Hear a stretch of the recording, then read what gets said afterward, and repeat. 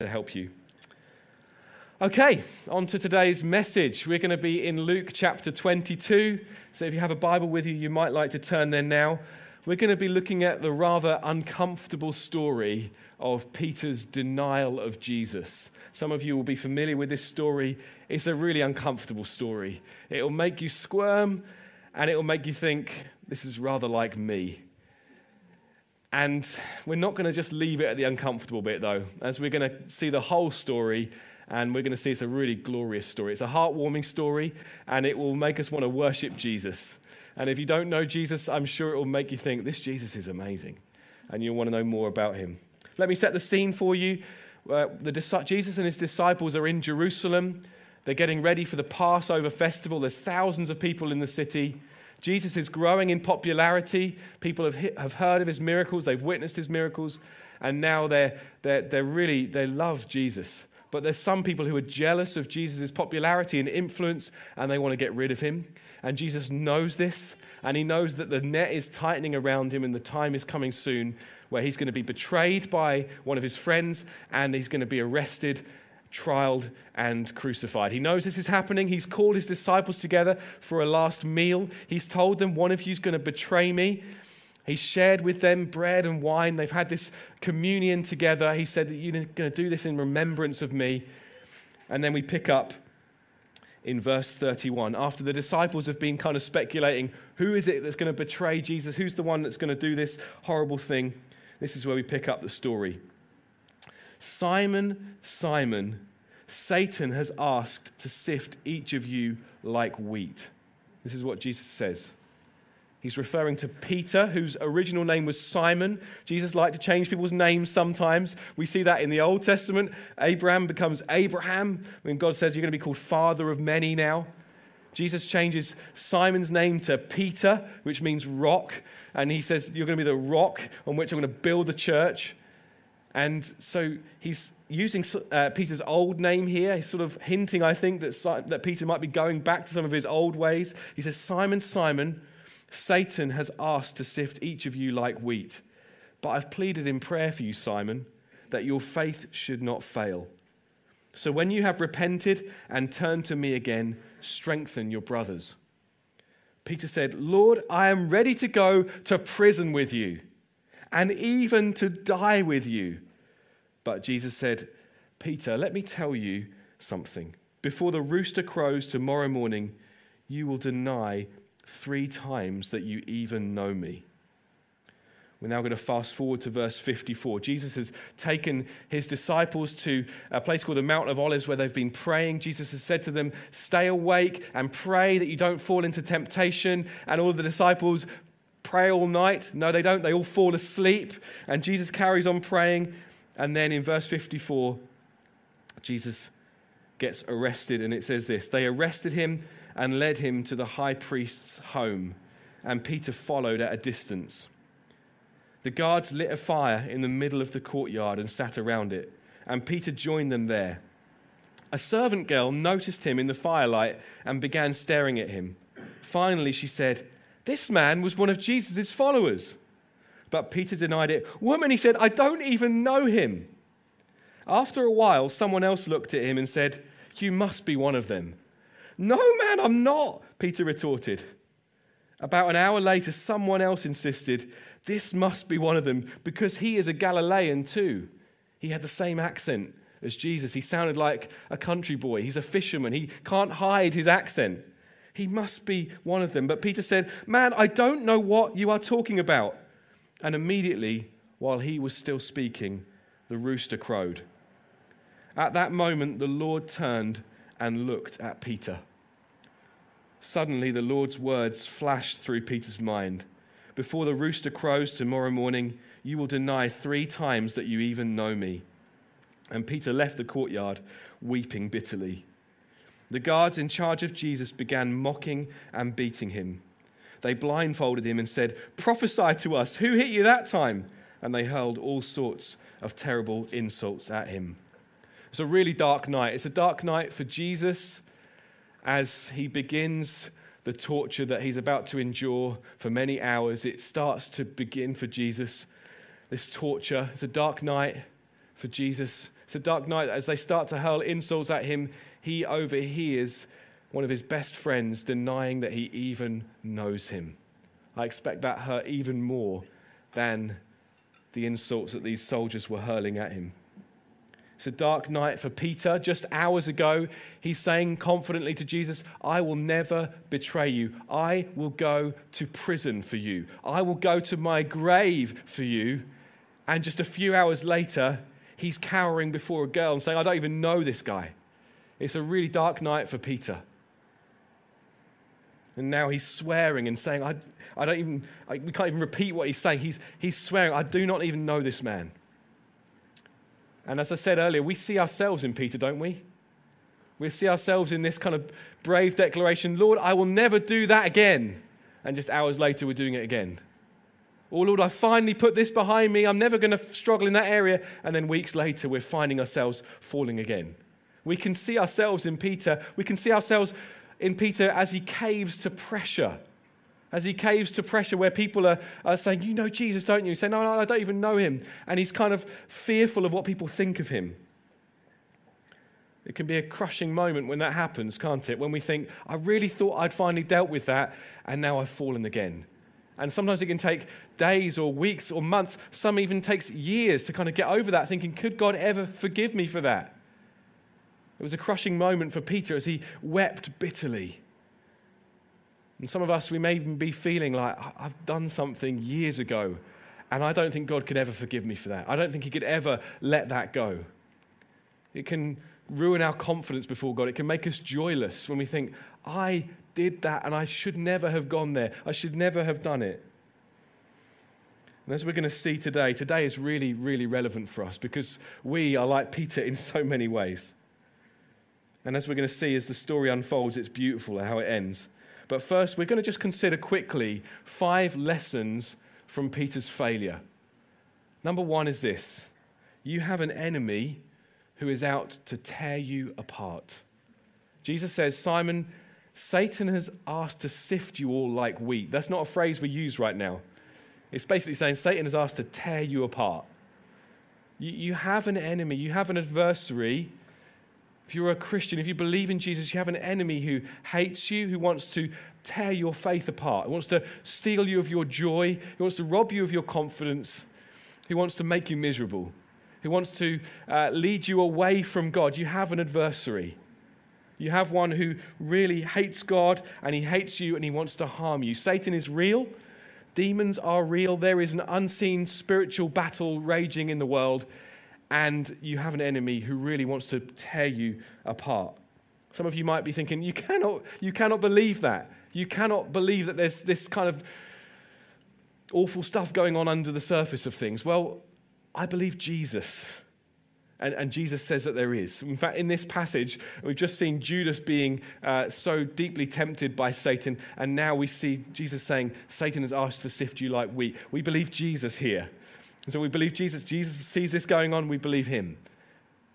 As unpopular as it may be today to believe that there are sinister forces at work in the world, we believe Jesus. And understanding this, understanding that we're going to be personally attacked at times and personally tempted, understanding that there is a whole system at play that is opposed to Jesus, which the Bible calls the world. Understanding these things, the Bible calls us to be sober-minded, to be alert. In fact, in 1 Peter chapter 5, a book written by Peter 30 years after this, which kind of gives us a hint that things turn out all right for Peter, he says, be sober-minded and alert because your enemy, the devil, prowls around like a roaring lion looking for someone to devour. So Peter kind of has learned some lessons here. And the story does end well, as we're going to see. But he says, be alert, be sober-minded. Don't be lulled to sleep. Don't kind of get caught out off guard here. Be sober-minded, be alert. So we have an enemy who's out to tear us apart. Secondly, when you think you're standing strong, you're vulnerable. When you think you're standing strong, you're vulnerable. The first step towards Peter's failure was his confidence in himself. Lord, I would never do that. Lord, I will go to prison with you. He felt so confident in himself and in his own strength. And that was the first step towards his failure, because he thought, I could never do that. I could never fail like that. I could never fail. I would never go there. Sometimes you hear about someone's failure and you think, I would never do that. I would never go there. That would never be a problem for me. When you think you're standing strong, you're vulnerable. In 1 Corinthians 10 and verse 12, we read this. It's as clear as day. It says, if you think you're standing strong, be careful not to fall. So maybe you're in that place right now and you think, I'm doing pretty well. I'm in a good place with God.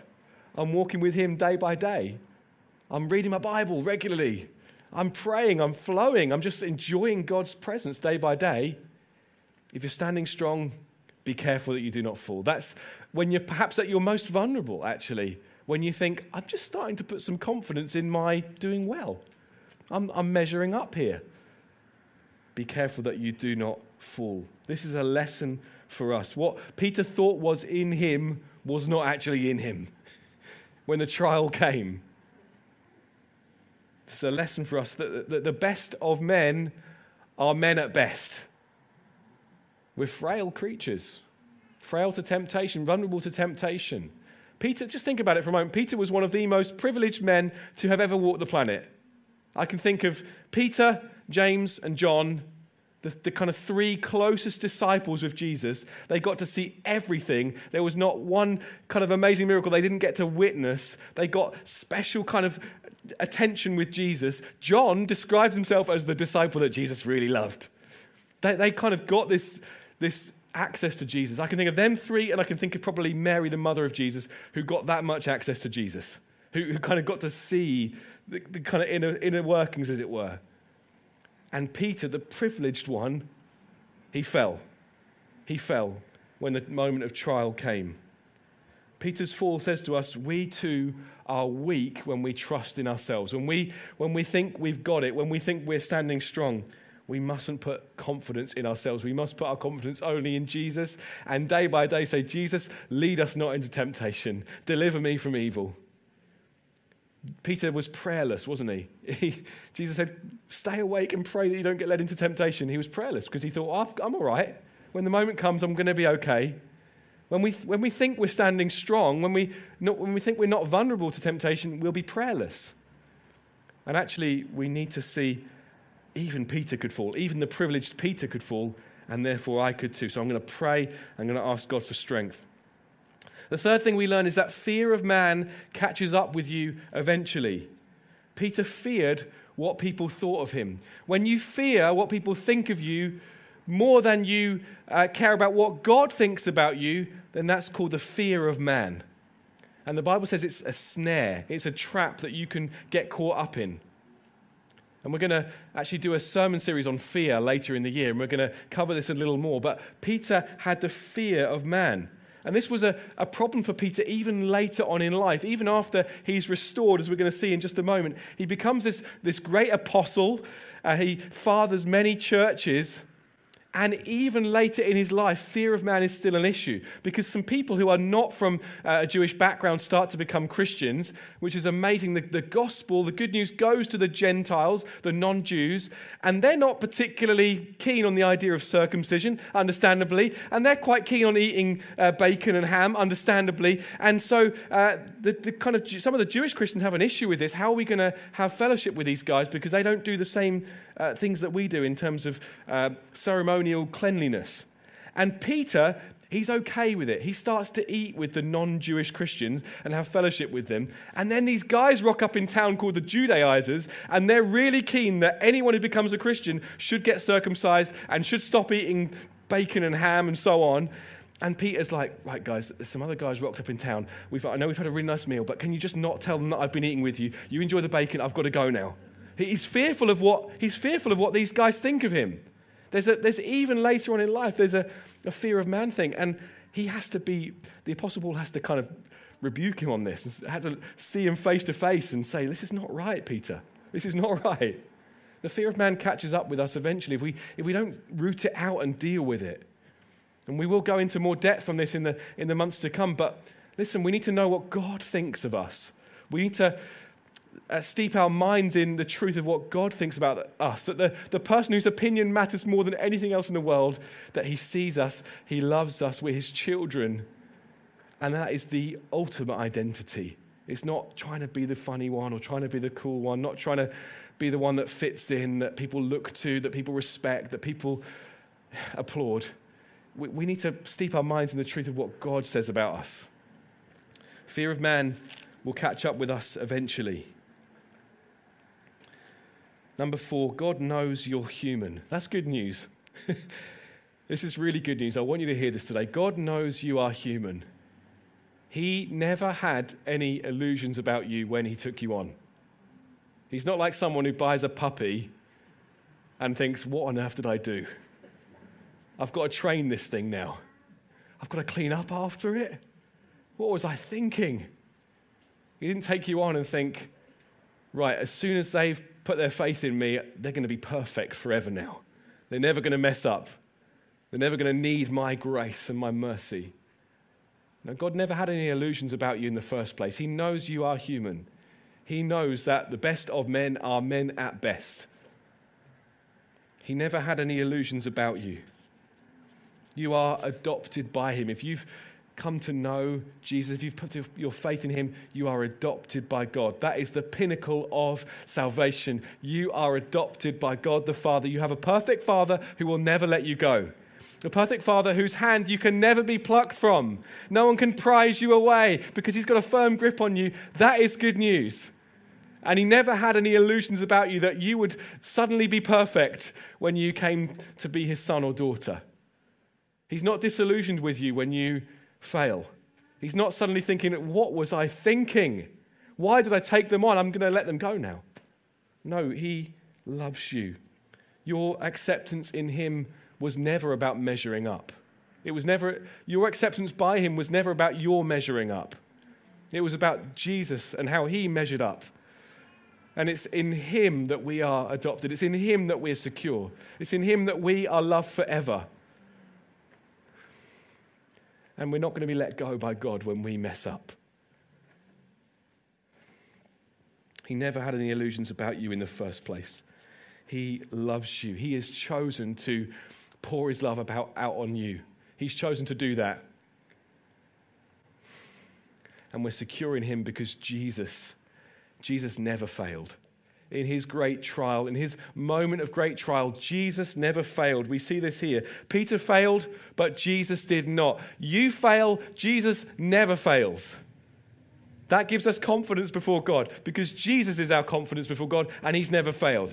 Jesus measured up and he never failed. In the moment of trial, he could have got out of it at any moment. He could have said, I'm not going through with this. This is too much. The moment they started mocking him and hurling abuse at him, he could have given up.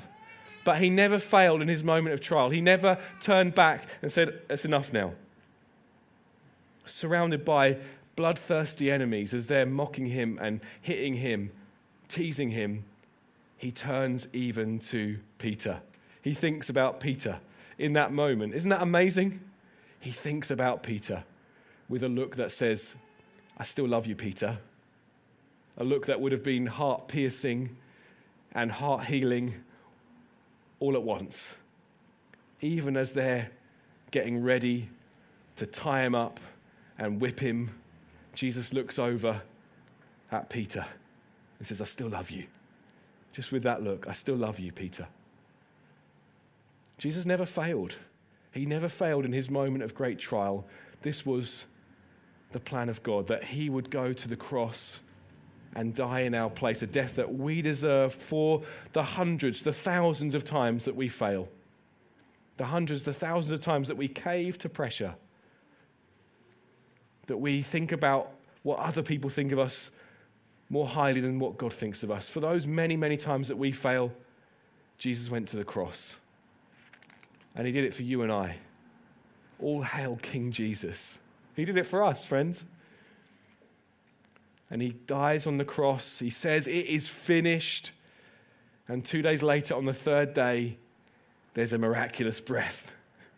He rises again. The ladies go to the tomb. They discover that Jesus is not there. He's risen from the grave. And they send for Peter and John. I love this. You read it in John's gospel. Peter and John leg it to the grave. Peter says, I've got to go and see this. I've got to see Jesus. And the Bible describes that John's a faster runner. And then he gets to the tomb first and Peter bashes him out the way. He's got to go in and see. He's got to go in and see Jesus. And Jesus is risen from the grave. He's not there. And the disciples are told, go to Galilee, where it all began for them. Go to Galilee, and Jesus is going to meet them there. And this is where we pick it up. In John chapter 21, we're going to head there now if you have a Bible with you. Later, Jesus appeared again to the disciples beside the Sea of Galilee. This is how it happened. Several of the disciples were there. Simon Peter, Thomas, nicknamed the twin, Nathanael from Cana in Galilee, the sons of Zebedee, that's James and John, and 2 other disciples. And Simon Peter said, I'm going fishing.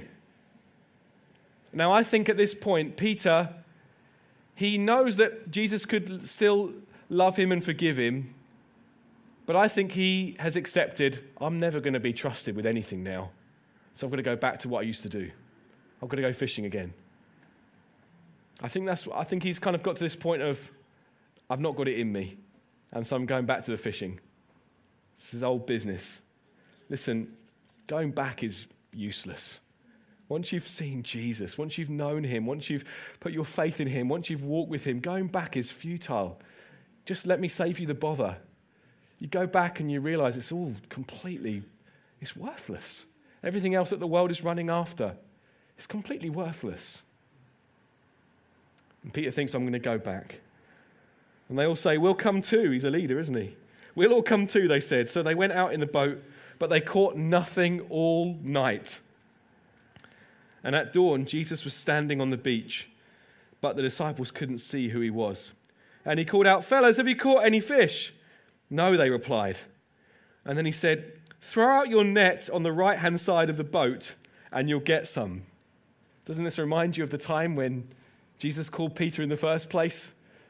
Put your net out. Let's see what happens. And then the disciple Jesus loved, this is John, how he referred to himself, said to Peter, it's the Lord.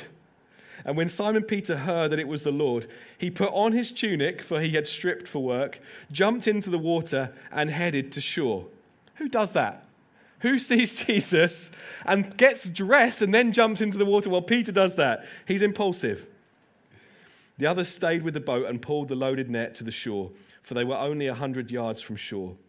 And when they got there, they found breakfast waiting for them, fish cooking over a charcoal fire and some bread.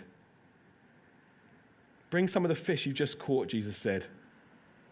And they get 153 fish. And Jesus cooks them breakfast. Don't you love Jesus? All of these disciples, apart from one of them, John, have abandoned him in his hour of need. Peter has denied him. And Jesus says, I'm going to cook you breakfast. And in that culture, when you cook for someone, when you eat with them, there's a real understanding that you accept that person. This is why Jesus got into so much trouble, because he sat and he ate with people who society had deemed sinners and losers. And he cooks them breakfast and he sits with them, says, I accept you. Listen, Jesus accepts us not on the basis of our measuring up, but on the basis of our faith in him. Our faith in his perfection, and our faith in his faithfulness. We are accepted. There's important conversation to come, but that's not where it starts. It starts with breakfast. It starts with friendship. It starts with, I accept you. I love you. He receives them. He lavishes upon them undeserved love and favor. Let's see how this story finishes. Verse 15. After breakfast, Jesus asked Simon Peter, Simon, son of John, do you love me more than these? I think they've gone for a little walk along the beach at this point. Yes, Lord, Peter replied, you know I love you. Then feed my lambs, Jesus told him. Jesus repeated the question, Simon, son of John, do you love me? Yes, Lord, Peter said, you know I love you. Then take care of my sheep, Jesus said. A third time he asked him, can you see what Jesus is doing here? A third time he asked him, "Simon, son of John, do you love me?" Peter was hurt that Jesus asked the question a third time. He said, "Lord, you know everything. You know that I love you." Jesus said, "Then feed my sheep. I tell you the truth, when you were young, you were able to do as you liked. You dressed yourself and went wherever you wanted to go. But when you are old, you will stretch out your hands, and others will dress you and take you where you don't want to go." Jesus said this to let him know by what kind of death he would glorify God. And then Jesus told him, "Follow me." Friends, Jesus asked Peter 3 times here to take Peter back to that moment of denial. He doesn't do it to condemn Peter and to leave him in condemnation. He does it to dig it up and to do the deep heart work. Jesus doesn't avoid the deep heart work. He wants to put his finger on some things sometimes so that it can be totally rooted out, totally dealt with, so that you can flourish. He has in mind Peter's flourishing. And boy, did Peter flourish. He wasn't perfect, but he flourished. And he knows, I've got to deal with this. I can't leave this undealt with. I can't leave this undealt with. I believe as we respond in worship in just a moment, I wonder if the band can come and be ready to lead us in a final song. I believe that Jesus is going to do some deep heart work. I believe he's going to do that today. I believe he's going to put his finger on some things and root out some things and say, "Do you love me?"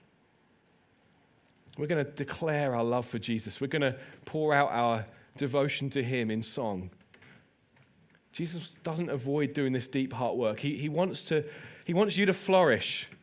He's got work for you to do. He wants you on the field. He wants Peter on the field. He says, "Come on, I want you to feed my sheep. I want you to feed my lambs and tend my sheep. I want you to play a key role in my church." And Peter does. He becomes an elder of a local church. He becomes an apostle, a father to many, many churches.